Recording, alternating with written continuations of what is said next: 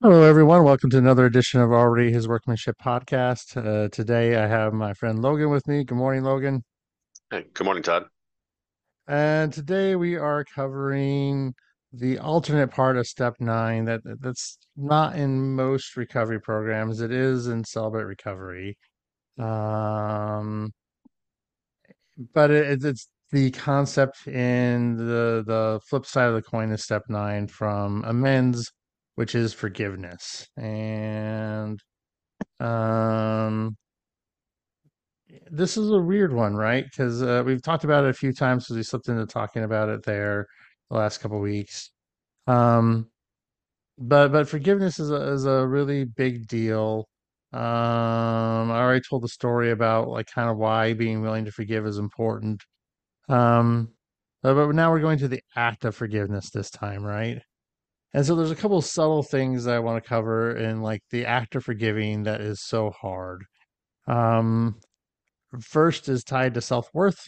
Um, in my experience, I had a point in my life where my self-worth was so low, I truly believed that all the bad things that were happening to me, especially when I was a child, were like valid, right? Like, um, that I was, that I was like really, truly this horrible person that deserved these specific things that were happening to me.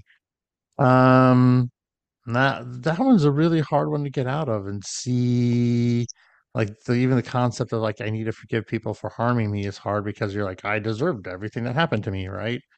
Um that's the part I was stuck for a really long time in thinking. Um was this like very victim based mentality. Um 50% of the time I thought of myself as deserving any of the bad things that happened to me, and 50% of the time I spend it like just in resentment, going like if you knew what had happened to me, you blah blah blah, I would justify my actions, that sort of thing. um but it was a very like external thing, um a system where like I didn't have any control. It was like everybody's always doing these wrong things. I have no autonomy in the situation. Um, that's kind of where I was at. So I'll let you reflect on those kind of two concepts, Logan, and then I will tell the story of how that started to change for me even before recovery. So Yeah, I mean, that's I think a lot of people find themselves in that place where I think there's a tendency to try to take responsibility even sometimes for things that are not ours, and get stuck in that. It's there, especially those who experience trauma, right? The there's almost a desire to justify, especially if you are, especially if you care, or are, there's a family member or something like that, one of the people that maybe perpetrated something on you. You're always kind of looking for a reason. We look out at life, and sometimes we try to find reasons for things that we just can't understand, especially when we're young, um, and we'll even sometimes manufacture them. Um, Especially, I mean, that's why our self-image and our identity is such an important and powerful concept for us. Our identity, sort of from that stems, what we think we deserve, how we think that we're supposed to be treated, are all kinds of things that come out of that, which is one of the things that I think, I have struggled with, um, especially because I've done so much work in youth ministry, is I've worked with so many young people, and um, a misconception of their identity and a misconception of that um, does lead to a lot of walking wounded people, and people carrying things and not forgiving, or not really understanding what they're worth, or understanding who they are in Christ, all kinds of things like that.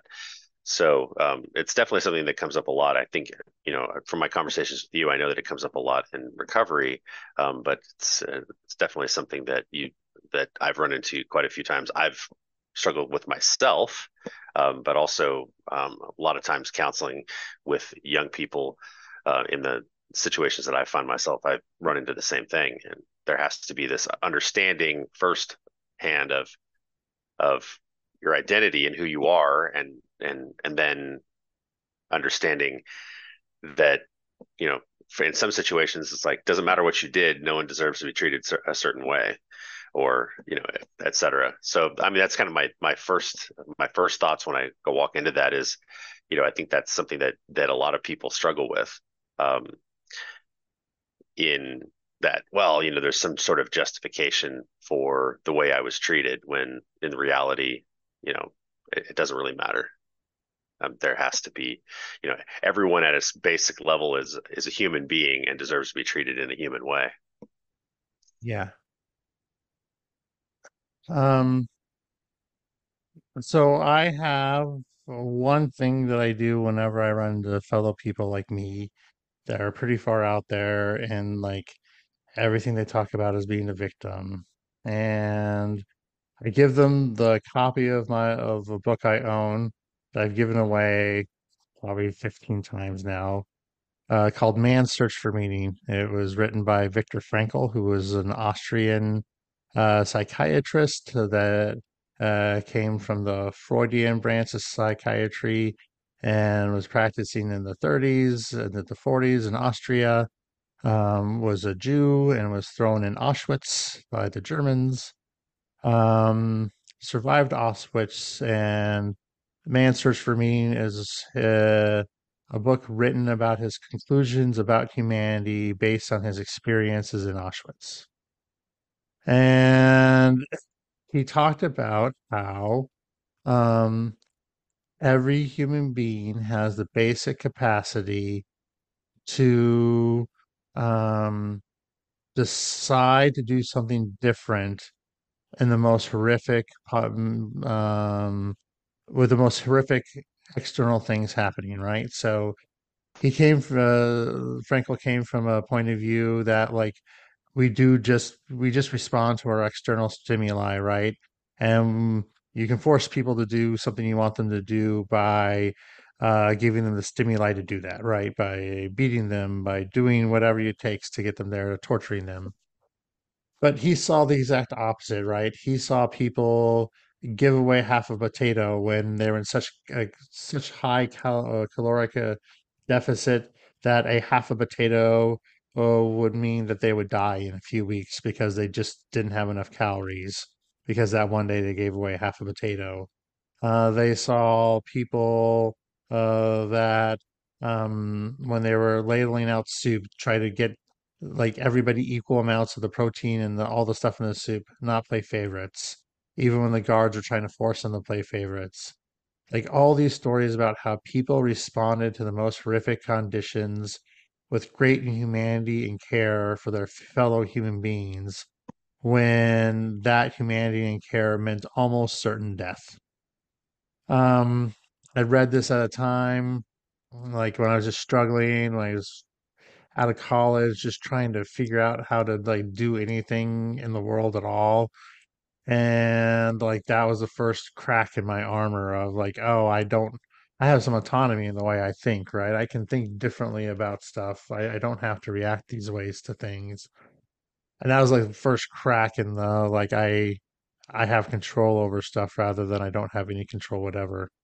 Um, so that is the first chink there, right? And just like I just suggest everybody go read that book no matter what. It's just so impactful to me in a deep way, right? Like, and his conclusion in the book was that like all the people that survived um had a connection to God and had a conversation with God where they felt like they had a mission that only they could accomplish. And that's what helped them survive to the end. That's what kept them going when everybody else failed, was this thing like, this is my mission, right? And so his conclusion of it is that, we can survive anything in the world when we're attuned to God and we know what our God-given mission is, right? So, very existential way of thinking about getting through things, which is kind of the way I talk all the time.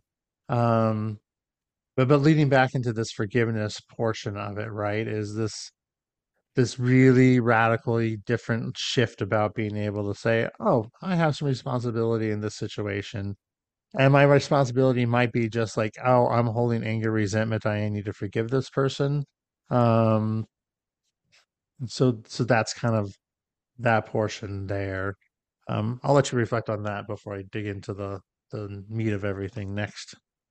Well, I mean, yeah, I think that that story resonates very deeply with me because I mean, the it, for me, purpose is everything. You know, if you understand your purpose, first off, and you know, well, if you understand your purpose, there's almost nothing that you can't get through. And I've always Yeah. felt that way, but hearing the story, of being in Auschwitz and having the same thing be true just further reinforces, just a belief that I've held for a long time. That's why I think for me, there's the baseline of identity, like who am I? Because who am I? Who does God say I am? Because to me, identity unlocks like what is your purpose is often tied to what your identity is. So if you have a misconception of what your identity is, then it's hard to figure out what your purpose is. If you have a healthy understanding of what your identity is, then your purpose becomes clear. And then once you have purpose, to me, purpose is the central thing that keeps me sane, motivated, moving in the right direction, doing things that are difficult, that are the right things to do. Um, because for me, the biggest horror of the biggest suffering that I could go through would be that if I had no purpose. To me, that's like you what you I'm born, I I wake up, I eat, I sleep, I consume, I you know I and then what I die, and then that's it. And to me, that just seems so empty. But this idea of like once you connect with your purpose, that's why for me, talking with people or even through my role at my church or work or wherever it is, to me, one of my greatest pleasures is to see people find that purpose, find that thing that really they connect with that's bigger than them. Because the idea of us spending our life and then being able to spend our life, pour your life into something that is worthwhile is just a wonderful and like beautiful thing. And I think the people who have found their purpose, there's just a resilience to the way that they operate in life. And I think that to me is one of the core things that everybody should seek the Lord, reflect, meditate, find find that reason, and it doesn't have to be one thing. Those reasons that that you exist, and those ways, the subtle ways that you can improve the world, even if it's just on the microcosm of the people that you're connected with. Your sphere of influence, we love to say in my church context, is like there's a specific group of people that only you are uniquely positioned to reach or to impact, that I don't, that Todd doesn't, that your friends don't, that your professor, your mentor, your guru, those people you're uniquely positioned to go after them and to make an impact in their life. And so it's our responsibility, I believe, in order to do that. And so yeah, that definitely resonates very deeply with me.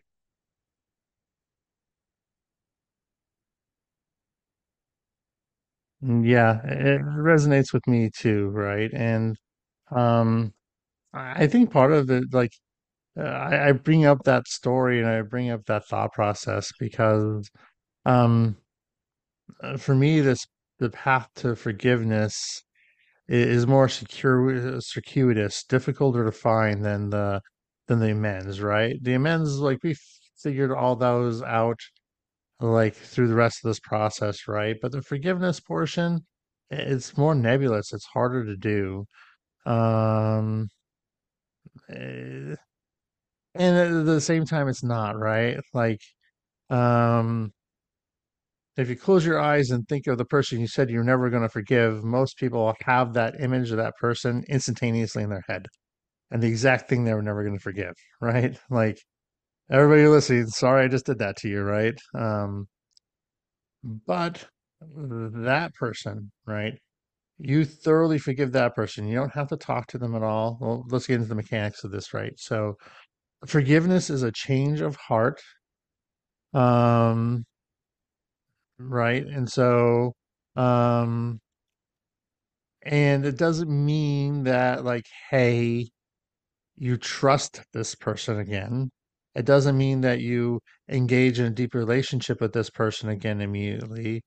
Um, it doesn't mean any of those things, right? Forgiveness is about freeing your heart from the debt of the harm done to you, right? Because that debt carries a huge weight in your heart. Um, it doesn't mean like this reconciliation the way everybody thinks it does, right? Where like you're forgiven. That doesn't mean that there's trust built up yet. That doesn't mean that they're right. So if somebody's inflicted violence or great harm on you, well, the boundaries might need to be really high, right? There are people in my life who I have very high boundaries with just because where they're at in life, they can't have um right, they're just not safe people for me. They're just, I remember years ago, wanting to do like traveling someplace and going to see somebody and talking with my counselor. I'm like, okay, if I like go to their house and have lunch with them for 3 hours, I'm gonna spend 12 hours talking to you and to my sponsor to get over it. Right. And I'm like, that doesn't seem like it's worth it. So let's figure out a situation where, like, I set a boundary where I don't have to come back and talk to you guys for hours to not relapse. Right. And eventually I just settled on a meeting in a park was what I could do. Right.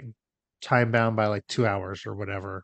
Um, but that was like, okay, these are the ways I can do these things to maintain some good sanity and some things that are important to me without things being really bad. So, yeah, so there's this piece to it, but um, when you forgive that person that you swore you were never going to forgive, it immediately changes how you are with everybody else, right? You're not as snippy, you're not as like on edge, you're not as ready to be angry with them, like everybody, it affects every other relationship. Um, that's what it did for me, right? Like I have so much more capacity to actually love and care for the people that are close to me in my life because I did the forgiveness of the people who harmed me, that I have this capacity that I never had before. Patience and perseverance and these things there that are just there, right? But for me, they're there because of like the process of forgiveness. If I'm stuck in anger and resentment against somebody, I'm just angry about everything and I'm really prickly and easily offended. Um, so that's like what really, really happened for me. Um, I like you to talk a little bit, Logan, about what happened for you when you've gone through some forgiveness stuff. And then we'll dig into the last part of the mechanics of it. Um, I think my understanding of forgiveness has changed a lot in over the last couple of years, because I think there's a growing up in the church, there's a there can oftentimes be a misunderstanding that basically forgiveness is that when somebody seeks forgiveness, there's a responsibility. There's a response. I mean, I think we all do carry a responsibility to forgive, especially as Christians, because of what we've been forgiven for. But Hmm. there's this kind of almost misconception that forgiveness means that, okay, now I'm fully restored to where I was before with that person as far as relationally, because of the fact that when we were forgiven by God, we are fully restored into a position that you know we've honestly never occupied since the first time we transgressed, and so there's a desire to model that 100%, but that breaks down when somebody is uh, it breaks down when you're in like an abusive relationship or somebody uh, is consistently harming you, and then you're like, oh well, I have this opportunity, I have to forgive, and then I have to open myself up to basically getting hurt again. And there have been, unfortunately, and my grandmother was in this situation, my mom was in this situation where they were in these abusive relationships and they were constantly being told and led to basically continue into those. Well, you need to just forgive and continue in those abusive situations. And I think this comes from a misunderstanding of the mechanics of there's a legal aspect to forgiveness, and there's like a legal release. Like we have this, and it's not the law of the land, but there's like kind of the law of the world and the way the world works. I like to, I'm a C.S. Lewis fan, so I always call it the deep magics, right? There's like Mhm. there's similarities between every culture because there's the realities of how the mechanics of human relationships operate. And so there's a process of in your mind opening the door to the possibility of there being restoration, of Yeah. releasing somebody of what they did and saying, in my heart, I'm going to make the decision that I'm open to the possibility, I'm open to this process beginning of restoration, but understanding that in many, many times, I mean, if my wife, does something very small, like she forgets, I ask her to pick something up at the store, it's really important, and then she forgets, I'm upset, but I don't have there's not a long restoration process, right? It's a small slight, it's an immediate forgiveness. Yeah, you know what? It's not that big of a deal. I love you. I'm going to release you.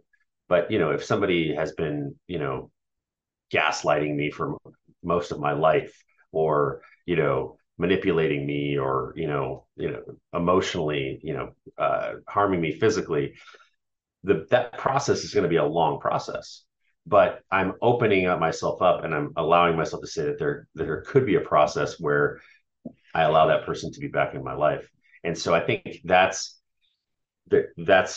what I've understood more fully, that's what really forgiveness can look like, especially in situations where there's a lot to forgive, is that it's not this pressure to be, man, you got to get to the end or else you're a terrible person. No, there's this, I'm going to be open to a restoration of relationship. I want to release you from a legal perspective. I'm going to say, you know what, I forgive, I understand, I forgive the action, but that doesn't mean that our relationship is restored. I'm open to it being restored. I'm open to the process beginning. And maybe we never get back to where we were, but I'm not going to, excise you from my life. I'm going to allow that door to open and then to walk that road. And to me, that's an important differentiation because then when I'm talking to people about forgiveness, especially for things that are very difficult to forgive, it's not this artificial pressure to rush to the end where we're fully restored. And in some situations, especially when the other person's not really sorry or going to change, it keeps us from getting ourselves back into a position where we're under abuse again. And so, to me, that's an important understanding that I feel like I have about forgiveness now that I didn't have before. Yeah. Yeah. That's a tricky, hard thing, right? Especially within churches, right? Like we like really value marriages and we really want them to stay together, right?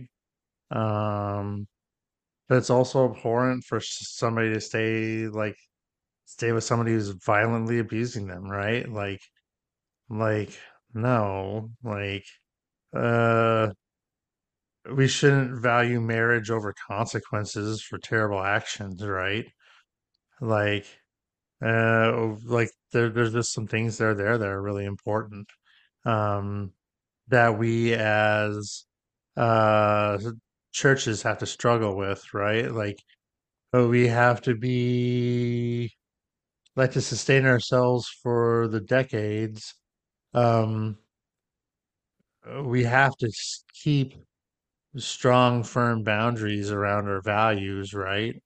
Um, but to also survive for decades, we also have to be uh, based in forgiveness and absolution of sin, right?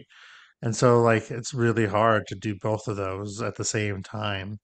Um, right. So I fall back onto the way we handle it in recovery groups a lot, right? Like, um, you're always welcome here.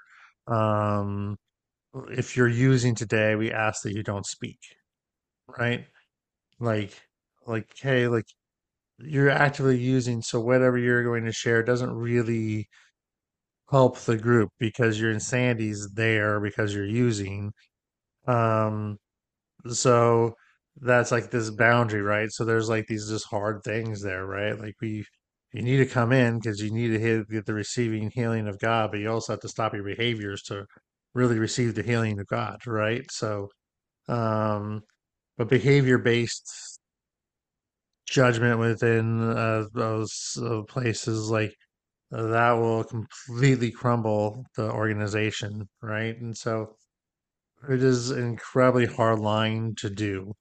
Um, and it ends up being a lot of personal work, right? Like there's personal work and accountability um, and finding other people that will do that hard work, right, with you. And once you get a group of men and women doing that, then that really moves things forward. But it's super hard. So, because we do really stupid stuff as human beings. So, Yeah. um, and there's just no getting around like the stupidity that we'll do sometimes. So, um, and that's where I've seen the forgiveness thing cause the most harm is in churches where it's applied in a way um that gives power to the abuser and takes power away from the person who's like legitimately being harmed. Where Mhm. it's supposed to be the opposite, right? Um, Forgiveness is supposed to completely free you, uh, and they still have the burden of all the things that they've done. They have to make amends for, right? Like they still have that entire burden on them, regardless of that. So I think that's the big trick there, right? Is that balancing act of that portion of it of like,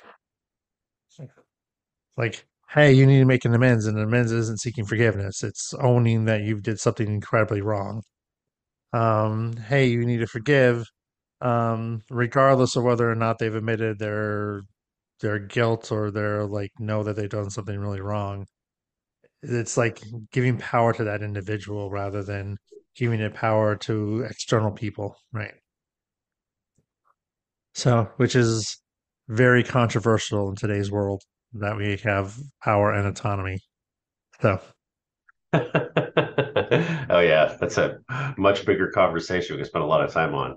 I think just even practically in my own life, though, just even from understanding, how, I don't know if people missed last episode or not, but last episode I had to learn a lot about what an amends actually means because I rushed through that process.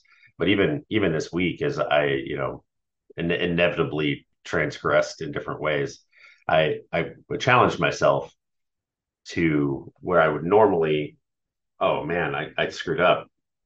Let me go say I'm sorry and ask for forgiveness, which is what I was always trained to do. From being a little kid, is to just go and challenge myself not to ask for forgiveness, but to go through the process of just saying I'm sorry that I shouldn't have done that. It yeah, was wrong. And so this situation came up with my son, my youngest son. Situation came up with my wife where I had to do that and say, actually, my reaction was what I said was wrong, and just leaving that out there without specifically saying, "Will you forgive me?" Just saying, I looking at what I did. I shouldn't have done this. It was wrong for me to do Yeah. that. And then Yeah. just letting that hang, and then you know, and then saying, I really am sorry, Yeah. but just and without even without asking, it's kind of interesting. It's like we teach our children that we teach our children to go like, go ask for forgiveness. It's like, Hmm. well, not go tell them that you were wrong. Yes. That's what I've been trying to teach my boys, right? Go admit you were wrong and what you did was wrong. You don't have to ask me to forgive. You just have to say it was wrong of me to do that. So, Yeah. so I'm happy with my own personal development because I've developed enough interrupts where when something gets said that it grieves me, I stop myself from speaking until I can say something that's not harming the other person. Um, it still harms my relationship with my wife, and I still have to make an amends for that because she's wanting me to interact faster. Um, but that's okay. It's okay that I don't interact as fast because if I interacted faster, I would just make it worse, right? And so, yeah, I had to make that amends yesterday where I was like, yeah, sorry. Um, you said X in the middle of this like family situation with our sons, and I felt really aggrieved by it. And everything I wanted to say would have been really terrible. And I was like, I'm not saying anything until I can think of something that's going to be constructive in this situation to talk. And so I didn't talk for several minutes, and she got even more mad because I wasn't talking. But I'm like, I know all I'm gonna do is throw fuel on this fire. I know right now that everything I'm thinking of is not the right thing. And eventually I was able to get to the right thing. And then eventually we went and talked in another room where we weren't being like the kids weren't right there and we could talk and deal with it. But that's just what happens, right? Like I do that all the time. And but it's a positive improvement because I'm not making things worse first. Well, I'm still making things worse because I'm not quickly interacting, but I'm not making them like epically worse with my words, right? I'm just making them worse with silence, which is an improvement for me. So I do that a lot. The motto that comes up a lot in the technology sector is move fast and break things, which is great for technology, not great for relationships. No, it's You terrible generally for find that relationships. generally find that when I react Yeah, quickly in what I say, um, then like all the wrong things happen. yeah, Yeah. all the wrong things happen. I'll share this. The most maddening thing happened to me the other day with my wife, where because she'll do that, the same thing that you do, Todd, where she's like, something will have to happen, and I'll go like, what are you thinking, or whatever. She goes, and I know that she has something to say, and I go, well, what are you not saying? She's like, I'm thinking about my response and whether or not it's going to make things better or worse. And generally, eventually, like I'll coax it out of her, like, oh, come on, it's fine. It gives me time to posture myself that she's going to say something that might be a little difficult for me to hear or whatever. But the other day, we were talking about something, and we weren't like in an argument or anything like that, but it was just I could sense the tension. And she said that she says, I'm just trying to think about this, whether or not this is something that I should say, if it's going to actually be constructive or it's not going to. And so I wait for like 5 minutes, 10 minutes. So I go, are you going to say anything? She goes, no, I decided not to say anything. I was like, I'm still thinking about it. I'm like, Yes, but I want to know.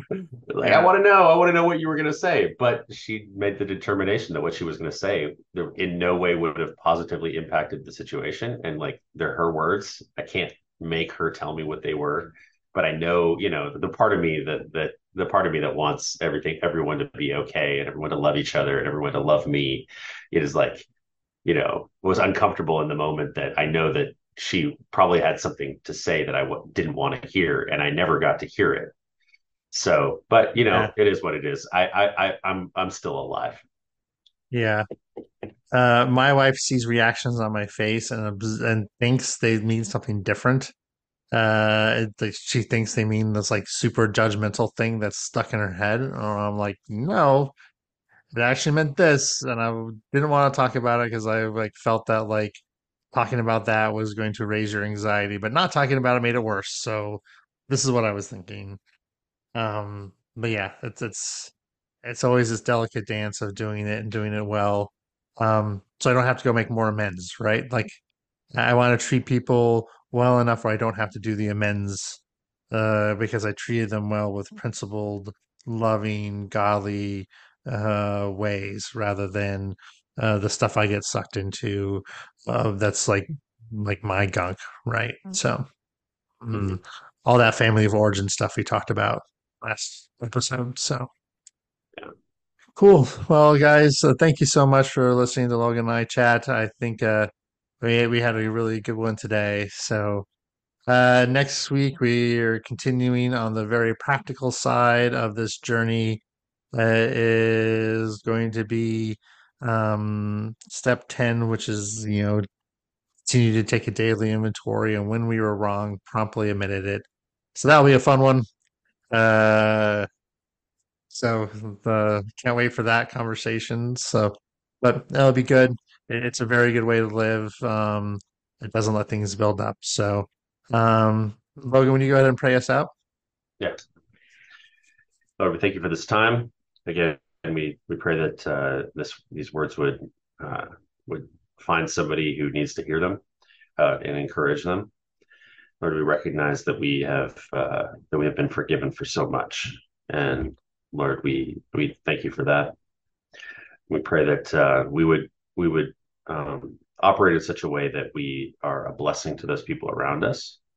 Lord, I specifically pray just for people out there that you would help to reveal their identity to them, their identity in you, and who you say they are, which would lead them to their purpose, so that people can live and operate in a way that is purposeful. Um, Lord, that blessing is an incredible one. In Jesus' name, Amen. Amen.